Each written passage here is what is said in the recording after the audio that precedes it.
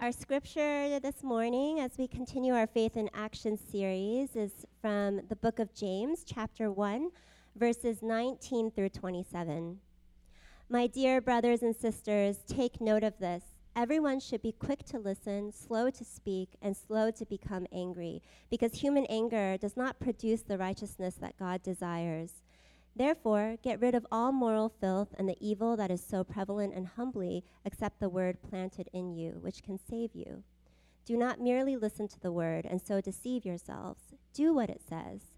Anyone who listens to the word but does not do what it says is like someone who looks at his face in a mirror and, after looking at himself, goes away and immediately forgets what he looks like.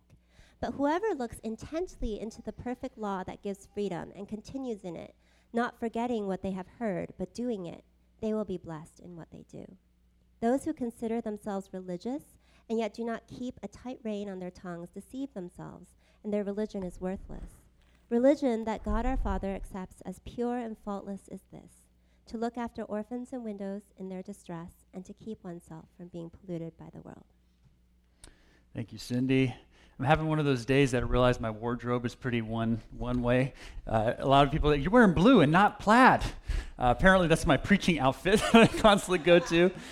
Christmas gift for the win I'm now wearing. I'm excited to continue to go through with you this series that we're in, Faith in Action, as we continue to look through the book of James. And today, the question that we're really tackling, what I believe is kind of brought out here in the text, is what does it look like for us to be changed by the grace of God? So what James has been talking about here in the first chapter, what he's been asking is, are we growing? Are we maturing? If you look back at verse 4, are we becoming more whole and complete? Here in our text today, he's asking the question, does what we believe truly shape how we live? Because you'll probably have noticed, he's giving some warnings here in the scripture that was just read, warnings against specifically hypocrisy. Now, hypocrisy, probably, the warning of hypocrisy shouldn't be too much of a shocker because, we talk about it regularly here at Current. It's very near and dear and central to our vision. The place where we live, one of the top reasons, if not the most top reason that people regularly give for wanting less and less to do with the church or the Christian faith is hypocrisy. Now, think about it. James here is tackling hypocrisy 2,000 years ago. He's warning against it. He's saying things like for instance, a couple of times here in the text, don't deceive yourselves. He says at one point, watch out that your religion doesn't become worthless. Rather, seek a religion that God our Father accepts as pure and faultless. He's saying, watch out for hypocrisy. The Bible has very little to no tolerance for hypocrisy. James here says it. Jesus all the time said it. He said, be on the watch for hypocrisy. All of chapter 23 of the Gospel of Matthew's account, chapter 23 is just him laying into the hypocrites, the Pharisees, him saying, you guys, you need to watch out and don't fall into hypocrisy. You've probably heard the statement, the church is full of hypocrites. Imagine you've heard that. But here's an apt response to that. When someone says the church is full of hypocrites, you can say, no, it's not. There's always room for one more, which is really the idea. Because hypocrisy, at the end of the day, is not just a Christian problem, it's a human problem. And the fact of the matter is, hypocrisy in the church is not reason to disregard the Bible. If anything, it's reason to lean into and listen to the Bible because it describes the very reason for why we have a tendency towards hypocrisy in the first place and what we can do to get out of it. All of this text is trying to help us close the gap. I believe through this text, God wants to help us close the gap between what we profess to believe and how it is we actually live out our faith. I believe God wants to close that gap, or to put differently, James here shows us what authentic faith looks like. And I think as we're going through this Faith in Action series, here's the one that just gets central to what we're looking at here as we continue to move forward. What is this authentic faith? How do we close the gap between what we profess to believe and how we actually live? Let me pray, and then we'll get into it. Father, from the very earliest of days here at Current, we've always wanted to be a church that it doesn't just go through the motions, that doesn't just quote unquote play church, but we always have and continue to long for you to change us. Lord, we want you to take hold of us from the inside out and change us, that we might have greater impact for your kingdom in this place that you've called us to, and that we also might change and become more into the likeness of your Son. So, Lord, help us in this today as we look at this text. Would you give us your Spirit, me your Spirit, as I try to teach these things? We commit this time into your hands. In Jesus' name we pray. Amen. Okay, so how do we close this gap between what we profess and how we live? First, James says we need to adopt a listening posture. We see that here in verse 19. My dear brothers and sisters, take note of this. Everyone should be quick to listen, slow to speak. And he goes on. He's saying here, if you listen well, you will speak well. But you and I, we have to pause and stop and listen. Then we'll be able to better speak into and help others. This is a sign that we're actually growing, that we're quick to listen, that we practice this so much that it becomes second nature. Now, some of you might be thinking, well, I'm not really the talkative type. Maybe I'm not all that extroverted. I'm not quick to speak because I don't speak all that much, but you're not off the hook because that's not what James is talking about. What James is talking about here is we need to be listening. We need to learn to practice active listening, to actually be listening, to put ourselves in other people's shoes when they're sharing with us, to absorb their burdens, to take to heart their needs. And I think we can all recognize that this type of listening is really hard. It's a really hard thing to do. Maybe you've heard someone said to you at some point, yeah, you heard me, but you weren't listening. Anyone say that to you? Just me? Okay. My kids are starting to call me out on that. They're at the ages where they're calling me out on this. We'll be in the living room hanging out after a long day, and I'll be preoccupied with any number of things I'm thinking about, either with the church or whatever. I'm just sitting there, I'm thinking about things, and they're talking. And I say this in love, but you know that you remember watching Charlie Brown, and you know how the adults are talking like wah wah wah wah. You know, it's just like, I love my kids. I don't mean this in a bad sense, but that's how they can sometimes listen to me. Like they're talking, and I'm just like that. And at some point, they'll call me out, Dad, you're not listening. I'm like, sure, I'm listening. I'll say absentmindedly because I'm picking up here and there. No, you're not listening. If you're listening, my kids now will say, tell us what we were just saying, and I'll be like, you wanted that thing. Dad, you're not listening. I'm like, okay. Or with Cindy, you know, how many times will she say, didn't we talk about this? And I'll be like, oh, yeah. Oh, and I hadn't let it sunk into my heart, right? I hadn't really let it take hold. What James is describing here is really hard. It takes practice. What he's saying essentially underneath this is in our communication, in our relationships, if we're affected by the grace of God, if we believe what we profess, we will become others-focused in our communications. That's really what he's saying. It's listening and caring for the other, even ahead of ourselves in that relationship. In the church, we need to stop and listen, stop and take it in. Now, on the other hand, if you're quick to speak and not quick to listen, you'll be quick to make a point but not make much of a difference. It's like the great 21st century lyricist Justin Bieber.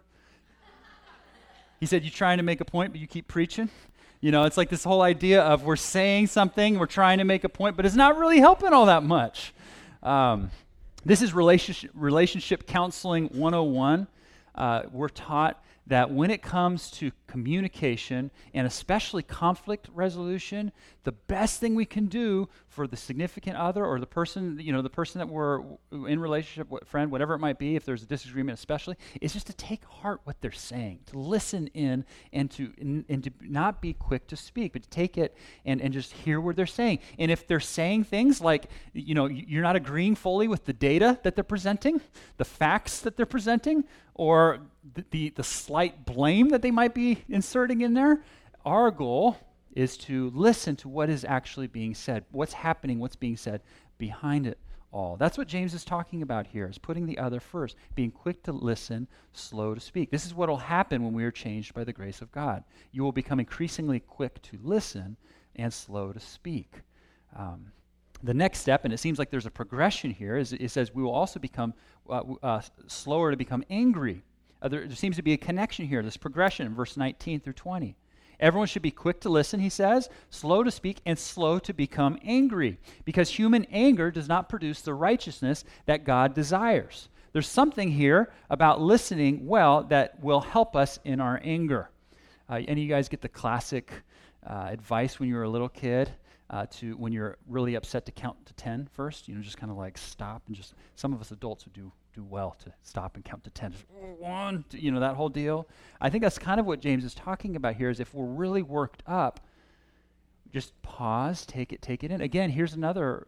Counselors will share this too. The wisdom that's here is often it's actually good if there's real rising conflict and it's real raw. It's okay, even good at times, to take a pause, take a time out, to just say, you know what, I'm really worked up right now. I don't want to say something I'm going to regret or I'm going to do or whatever. I need a time out. And in that time out that you self-imposed, you just kind of work and try to figure out what's going on. Think about the anger, work on it so that you can come back and have a healthy dialogue.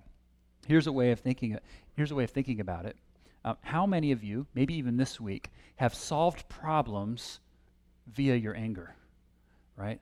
Some of you are like, yeah, in the workplace, I solved some problems. I fired my problems, okay? I just want That's not what we're talking about. Go back to the listen part and all that. No, actually, I don't know where I'm getting into this, but there's actually a CEO right now in the news this last week, who I won't name, who's actually in the hot seat because he's just firing people on the spot. And the article I was reading is like, that's not wise. Don't do it for any number of reasons. Some of which goes back to these thoughts. How many of you have solved relationship problems, or let's put it positively, have brought health and healing into a relationship, a friendship, through your anger? The answer to that is probably not often, if at all. I just think about, in this age of online rants and criticism, oh my goodness, how much life and beauty would enter into this world if we took these simple words to heart here. Be slow to speak and slow to become angry. This is what James is saying. If we really profess what we believe, this will be stirring in with us. We'll be increasingly moving in this direction. So remember, you might have something to learn in every conversation. And remember, don't just assume you already have all of the details, but listen. Be quick to listen, slow to speak. So we need to adopt a listening posture, other-centeredness in our communication. And then number 2, James says, to kind of close this gap, to have faith in action, to close this gap between what we profess and what we believe, we need to cultivate a receptive heart. Verse 21, therefore, get rid of all moral filth and evil. You got to love James and his language. You got to get rid of all moral filth and evil that is so prevalent, and humbly accept the word planted in you, which can save you. This builds on what he was talking about last week. It's online if you want the context for it, or you're just interested, or this piques your interest a little bit more. But he's building off what he said, mainly saying that of all the dangers that exist in the world, we often tend to think of the dangers as external, things that are like going to come upon us and attack us. But if you were here these last few weeks, he says we can actually consider it pure joy when we face trials. By the way, this is being written by somebody who would, in a few years' time from writing this letter, be martyred for his faith with such peace and poise. This guy can speak into that. So what he's been saying is the danger that's out there is not external, but actually the dangers that come upon us are actually internal. They're within us. This is what the Bible calls sin. That is, the actions that we do that reject God and when we turn away from Him. Anything that goes in that sort of direction is sin. James calls it moral filth. He's talking about what happens to us on the inside. He's kind of bringing to mind the image of a stained garment. So he's saying, therefore, remove it, cast it off, radically deal with your sin, he's saying. And James doesn't just tell us to do this, but how to do this. Let me phrase it in a question from what we've been reading. Are you hearing the word? Are you hearing the word? James, of course, is talking about the Scripture when he's talking about the Word, talking about the Bible. He says our lives are brought to life when we follow the Word. It's like a plant, he says. It's planted inside. If we need to feed it, and it nourishes us, growing to life. This is the Word that he says, the very end of the text that I just read, that saves us, even as it also shapes us. So, for instance, for the person who hasn't yet received Jesus, and maybe this is you, you're here today, and Jesus and all his teachings aren't really personal to you. They've never become something something that's personal to you. How are you saved? The Bible talks about it, and it talks about it right here. We receive the word of truth. We humbly accept, is how James says it. We receive, which is a powerful thought and very, very instructive. Receiving is how the power of God enters into our lives. In other words, it's not about our giving to God, but it's about our receiving what God has already given to us in the good news of Jesus Christ. But what about for those who have received Jesus? And this has become personal. James is saying we must continue in it. Like a plant, it needs to grow within us. And we need to go to God's Word. Never think it's unimportant, but rather it's the means for which we grow, we mature, and we are shaped. So second question that follows from that, are you welcoming the Word? James is saying when there's a problem with what we profess to how we believe, what we profess to believe and how we live that out, it's often because our hearts are not that receptive. For example, we hear the truth, we recognize the truth, but nothing changes. Why not?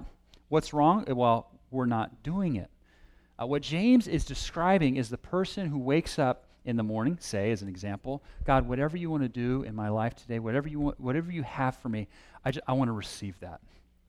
Or it's the person who comes into our gatherings here today with the heart in prayer, God, I don't know what you're going to have here for me today, but I want to try to receive it. Have you ever said that? Have you asked that? Have you prayed that prayer? I would encourage us to adopt that receptive heart even now in this moment. You may say, God, there's some things that are really hard for me to receive or to see your way. But either way, I want to welcome all that you have for me. But as I ask that question, I have to ask another question. Why isn't it my heart is always receptive? As I'm preparing for a message, I'm asking this question, okay, we got to receive. But why is it that we don't always have a receptive heart? It seems to me the answer to that question is more often than not fear.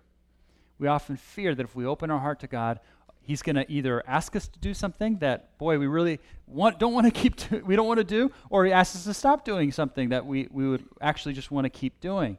In the event of the thing that He asks us to do, something that we're scared that He might ask us to do, it's like, oh no, is He going to ask me change careers or something? Like if I open my heart to Him, am I going to have to change jobs? If I open my heart to Him, is He going to say that I need to stop behaving the way I am in the workplace? If I open my heart to Him, God might ask me to be generous with my money, heaven forbid, or He might ask me to love and care for someone that really doesn't deserve it, and you name it. Let's be real, and I put myself in this. A lot of us have this fear of welcoming God into our lives, welcoming His Word to speak into our lives, because it means giving up control, and we like control. I like control, and so we say, I need this control. Therefore, I'm not gonna open up my heart to God to receive from Him. But what James is saying to the person who professes the following Jesus, he's saying that actually is pride, and that's why he says we have to humbly accept the word. Pride is rooted in the thought that we know best. But if you look back, even at the text we just looked at this last week, he says, boy, I didn't put this in my notes. Where is it? God is the one, every good and perfect gift, verse 17, is from above, coming down from the Father of heavenly lights, who does not change like the shifting shadows. If He really is the one who knows us, loves us, cares for us, has His best for us, James is saying we would receive and we would humbly accept what He has. Like a meal that feeds and nourishes a famished soul, James is saying we need to receive, humbly accept the Word. We need to cultivate a heart of receptivity. We need to receive His Word and continue in it. But it doesn't stop there. If the truth of the Scripture is to be effective in his lives, number 3, he said it's got to be acted upon. We can't just hear it. We have to do something about it. He's saying if you want to know the truth of and goodness of God, you need to live it out in your life. There's this very famous statue in Columbia City of a dude who's very altruistic with his life. Lived a life of just caring for the poor, the needy, the marginalized. But what's really interesting about this statue is it's not cast with him giving handouts, like here I'm dispensing gifts, that sort of thing. It's cast with him, stooping down with his hand to his ear, listening in a posture of just taking it in. And you have to recognize that the reason they did it this way is because they knew the way he was able to meet these needs is because he was first hearing. He was first receiving and giving from what he understood. James is saying that true listening must result in action, that the whole of our lives ought to reflect the message that we believe. In fact, the very evidence that we've received Jesus is that we begin to live like him. True religion or authentic faith is that we bring our lives into service of God. Here's how he says it. Do not merely listen to the word, verse 22, and so deceive yourselves, do what it says. Anyone who listens to the word but does not do what it says is like someone who looks at his face in a mirror, and after looking at himself goes away and immediately forgets what he looks like. But whoever looks intently into the perfect law that gives freedom and continues in it, not forgetting what they have heard but doing it, they will be blessed in what they do. James is trying to keep us from self-deception. He's saying that we need to accept the word of truth, and in doing that, it means we have to act upon it. And he's saying here that this is one of the easiest ways, if not the easiest way, that Christians can deceive themselves, to think that they're growing in the faith, but are actually not. And so to press this thought home, to drive it home, he talks about this illustration of the mirror. Any of you guys try to get ready in the dark in front of a mirror? Doesn't tend to go too well for me. I mean, sometimes I'm getting up early and I'm just, that's my deal. One of my biggest fears when I'm getting ready is that I'll miss like a little patch of David shave. I'll just miss, because I've done that before and it was the worst place. It's like right here, so I had a half Hitler look going. It was really bad. And it was that day, at the end of the day, I was like, all right, who are my friends who saw me today and no, I'm not doing that. But it's just like, so what do mirrors do? They reveal things to us, right? If I see that, little guy, after looking in the mirror and I'm like, oh no, that's horrible, and then, okay, on with my day, and I don't like actually shave. What's the point? And James is saying the value of the mirror is we can see what needs to change. When we read the Bible, when we read the Word, we find it to be like a mirror. We see where we're maybe off the path a little bit, where things are maybe a little out of order. But he's saying if we look into it and we just forget what we have seen, what's the point? We're just deceiving ourselves. Don't be deceived, James is saying. What's more is he's saying we're actually missing out when we don't live out God's word. That's what he's saying here in verse 25. When we actually live it out, we hear it and we put it into practice, we will be blessed. Imagine if you went to a restaurant, one of those really nice restaurants, and the waiter or waitress came to you and they're like reading to you or reciting to you. Does anyone ever order those things that they talk to you about, the soup of the day and and here's the meal of the day and like the sauce that comes out? It's just making me salivate even though I know I'm ordering this. You just kind of hear it all. But you imagine you're there, you're hearing all that, and you're just like, wow, this is going to be really great. And then you're reading the menu, you're like, okay, and it comes time to order and you go, all right, let's go. We're out of here. Everybody's like, wait, we're ready to eat. We got to eat. We got to be nourished. And James is saying, it seems to me kind of like that. When we live out God's word, it is time for us to grow, to be blessed, to reap the goodness that he has for us in it. We will begin to learn as we live it out that it's the perfect law that sets you free. The perfect law that sets you free. It brings freedom. Really? Yes. I remember being convicted by in a relationship that I was going to wait for a dude who had wronged me to come talk to me, okay? That was kind of the situation. We'll do that, right? Like, when they come to me, I'll talk to them, maybe, but I'm not going to them. But I was feeling really convicted about this because there's this one place, by the way, in God's word where Jesus is saying, if your brother or sister has something against you, go to them. Did you catch that? Not if you have something against them, go to them. That's good too. You need to do that. If they have something against you, you go to them. I was like, oh, man, I was just feeling convicted about that. And so, classic David form, it took me a couple of weeks to kind of work myself up to like, okay, I need to go have this conversation, which was a bit of a bummer because that text actually says go immediately. But so I was just sitting there, I'm just like, okay, but I feel convicted, I need to go. Now's immediate, so I'm going to go. Boy, when I went, all of a sudden there was all this freedom. I experienced so much freedom. My buddy, good buddy now, experience wasn't so much a buddy at that point. Started experiencing freedom, all because just stepping into saying, okay, I'm not going to just listen to the word, but hear the word. The conversation was hard. It was at points awkward, but in the end, it brought wholeness. It brought blessing. It brought freedom. This is what James wants to give us, that we would step into this and we would experience that. Friends, what is it in your life that you're just putting off? Maybe you've read it, maybe you know it, but like looking in a mirror, you've moved on from it. You've forgotten all about it. We are not to just be hearers of the word, but doers of the word. And then finally, we need to go where the word takes us. Verses 26 and 27. Those who consider themselves religious and yet do not keep a tight rein on their tongues deceive themselves, and their religion is worthless. Religion that God our Father accepts as pure and faultless is this: to look after orphans and widows in their distress and to keep oneself from being polluted by the world. This is very sobering words, right? These words. He's saying worthless religion. He's saying it's an empty showing to say we have all these grand words, but with no follow-up. And one of the case studies here, the big test, he says, is your mouth.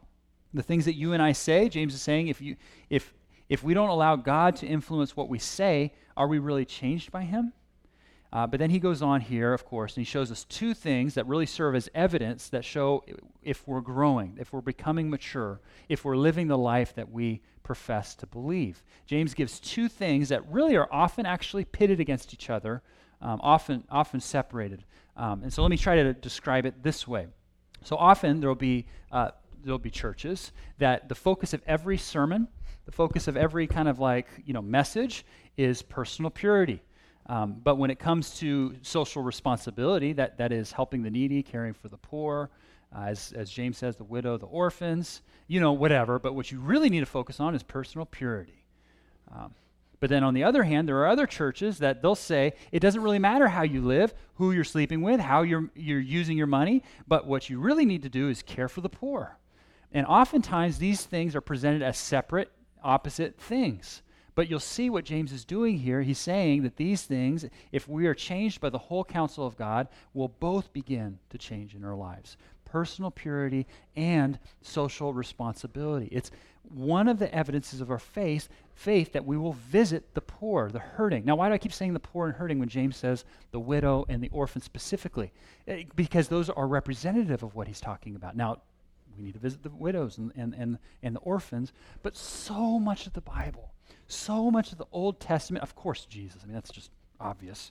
So much of the Bible is about caring for the poor, caring for the marginalized. And I think often what we can do, even just incidentally, is kind of make it this idea that to take care of them, to look after them, you're kind of like becoming a power user in the Christian faith. It's like you want to upgrade your Christianity, start taking care of the poor. James is saying it's not a power user who does this. It's just your basic, authentic Christian faith. One who cares for the poor, looks after them, which means spends time with them, loves them, cares for them as best they can, enters into them in a relationship. But on the other hand, he's also saying that our concern should also be for our own character and for our own personal purity. But these things are often pitted against each other. James is saying both are an outward working of our faith, and we need to keep ourselves from being polluted by the world. Again, another James thought there. To keep ourselves unstained, to deal with our sin even in radical ways. The ways in which we're going away from God, the lies, the deception, the sexual immorality, the greed, whatever it is that is happening inside in the heart that God wants to remove, we need to listen to him. We need to listen to him. So on both accounts then, you and I know if we're being changed by the grace of God, if we are being transformed in these ways, if these two ways are coming into place as we live, as we humbly accept God's word and we live it out. James is saying we will discover blessing. We will discover joy. I love how Frederick Buechner summarizes this beautifully. He says, the place God calls you to is the place where your deep gladness and the world's deep hunger meet. Deep gladness, joy, blessing, as James says. How can that be? It's because all of this flows from the goodness and the character of God himself. This is who God is. He wants us to be whole. That word often is, he wants us to be holy. Why? Because he wants to bring wholeness to us from the inside out. And then he also doesn't want us just to keep our faith to ourselves. He wants us to be his hands and feet, caring for those who have a harder time in this world caring for themselves. And for those of us who are more privileged, to look after them, care for them, meet them, expend resources on their behalf. Why? Because that is what God has done for us. That is the gospel. That is what all of this word is about, that God came to love us in that way. When it says, I love this, when James is saying humbly accept the word of God, do you know what the whole word of God is pointing to? If you've been around Current, you know for any length of time, the whole word ultimately is pointing to the Word became flesh and he made his dwelling among us. We have seen him and he came full of grace and truth. This is about Jesus. And what Jesus is here to make us holy, but to also use us as his hands and feet, even as he makes us that way. I love the song that we just sang right before this message, actually. It gives both ends of the gospel. You remember this lyric that we just sang? Our sin is great, but his love is greater. I love that thought. And that's captured here in this word. The gospel is we are more sinful than we ever dared imagine. That's what the word will point out to us. It will point out to us as we look at it. There are far more blemishes when we look into the mirror than we care to realize or admit. I have lots of blemishes. But at the same time, we are more loved than we ever dared hope. Which means that, yes, God sees those blemishes, but that's why he came to die for those things, to make us pure, to make us holy. And when we receive that, humbly receive that, and live out from that, starting with his forgiveness, we will be blessed as we take his word and we take it out to others. This is all about Jesus. This is what he calls us to. And so it follows that we should live it out. We should have faith in action. As I prayed earlier, we want to be a church that doesn't just say, hey, we just show to church and go through the motions, start a new church, play church. No, we want to be deeply impacted and changed by God from the inside out. And this is how it happens. We profess what we believe, and that changes us to live out the way that we're called to live. So by all means, if God is saying something to you here and now that you can take to him, that you can bring before him, that you can shift a way you think or the way that you're living, take that to him. Give that to him. Live that out as best you can. And when you don't, receive the forgiveness that he gives and receive the help that he gives to help you move in that direction. Because the reality is our lives speak. Our lives speak. Our lives speak to others. Our lives speak to our own selves, and our lives speak to the one who created us, made us, died for us, and calls us to live the life of joy he's made us into. So let's decide today, to our last day, to humbly accept his word and to put faith into action. Let's pray.